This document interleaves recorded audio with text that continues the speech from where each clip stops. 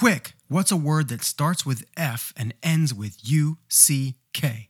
That's right, fire truck.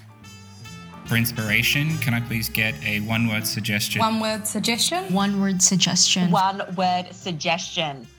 Welcome to the podcast. I'm Aaron Thompson, and most people think improv is just for comedy, or maybe jazz, but it's also a powerful tool for life. And in each 3-minute episode of this series, I use a single word suggested by you as a leaping off point to explore how having an improvisational mindset will help you perform at a higher level, both personally and professionally, whether you have a career on or off the stage.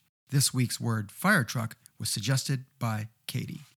Given the current environmental and political climate at the moment, this suggestion shouldn't be a surprise. As I sit here in Sydney, Australia is on fire.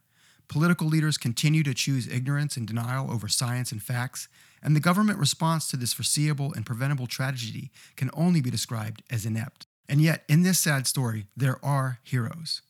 Firefighters. Many of them volunteers who are out there risking their lives to save our forests, our homes, our nation.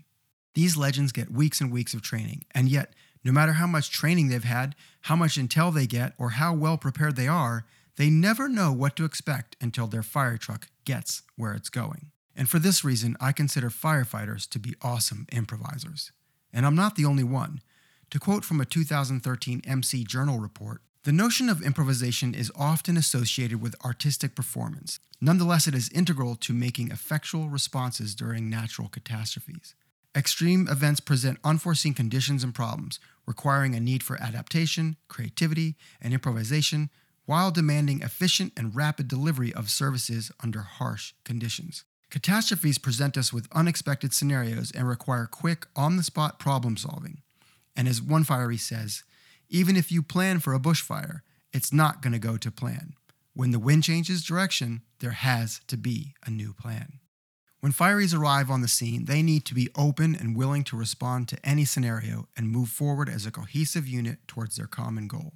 This not only takes courage, but it also takes a practiced ability to react, adapt, and communicate.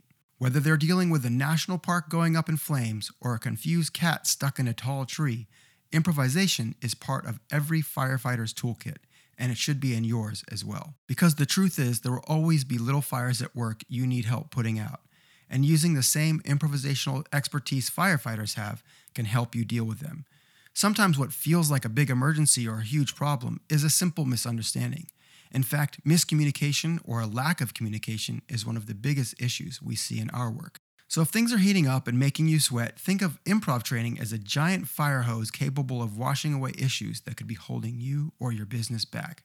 And while our heroic firefighters spend their days and nights dragging their heavy hoses and dripping sweat on the fire front, the rest of us here on the home front or office front should not only do what we can to support them from afar, but perhaps try and be a bit more like them. Because they're not just awesome improvisers, they're heroes. So that's my take on fire truck. Thanks for the great suggestion, Katie. Normally at the end of each episode, my suggestion is to get yourself into an improv class or book a corporate training workshop for your team. But given this week's word, I'd also like to suggest you make a donation to Wires.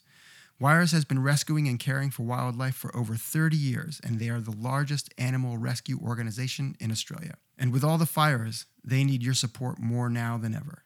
Learn more at www.wires.org.au. Thanks for listening. One Word Suggestion is brought to you by LMA Professional Development. Please visit us at www.lma.training for more info.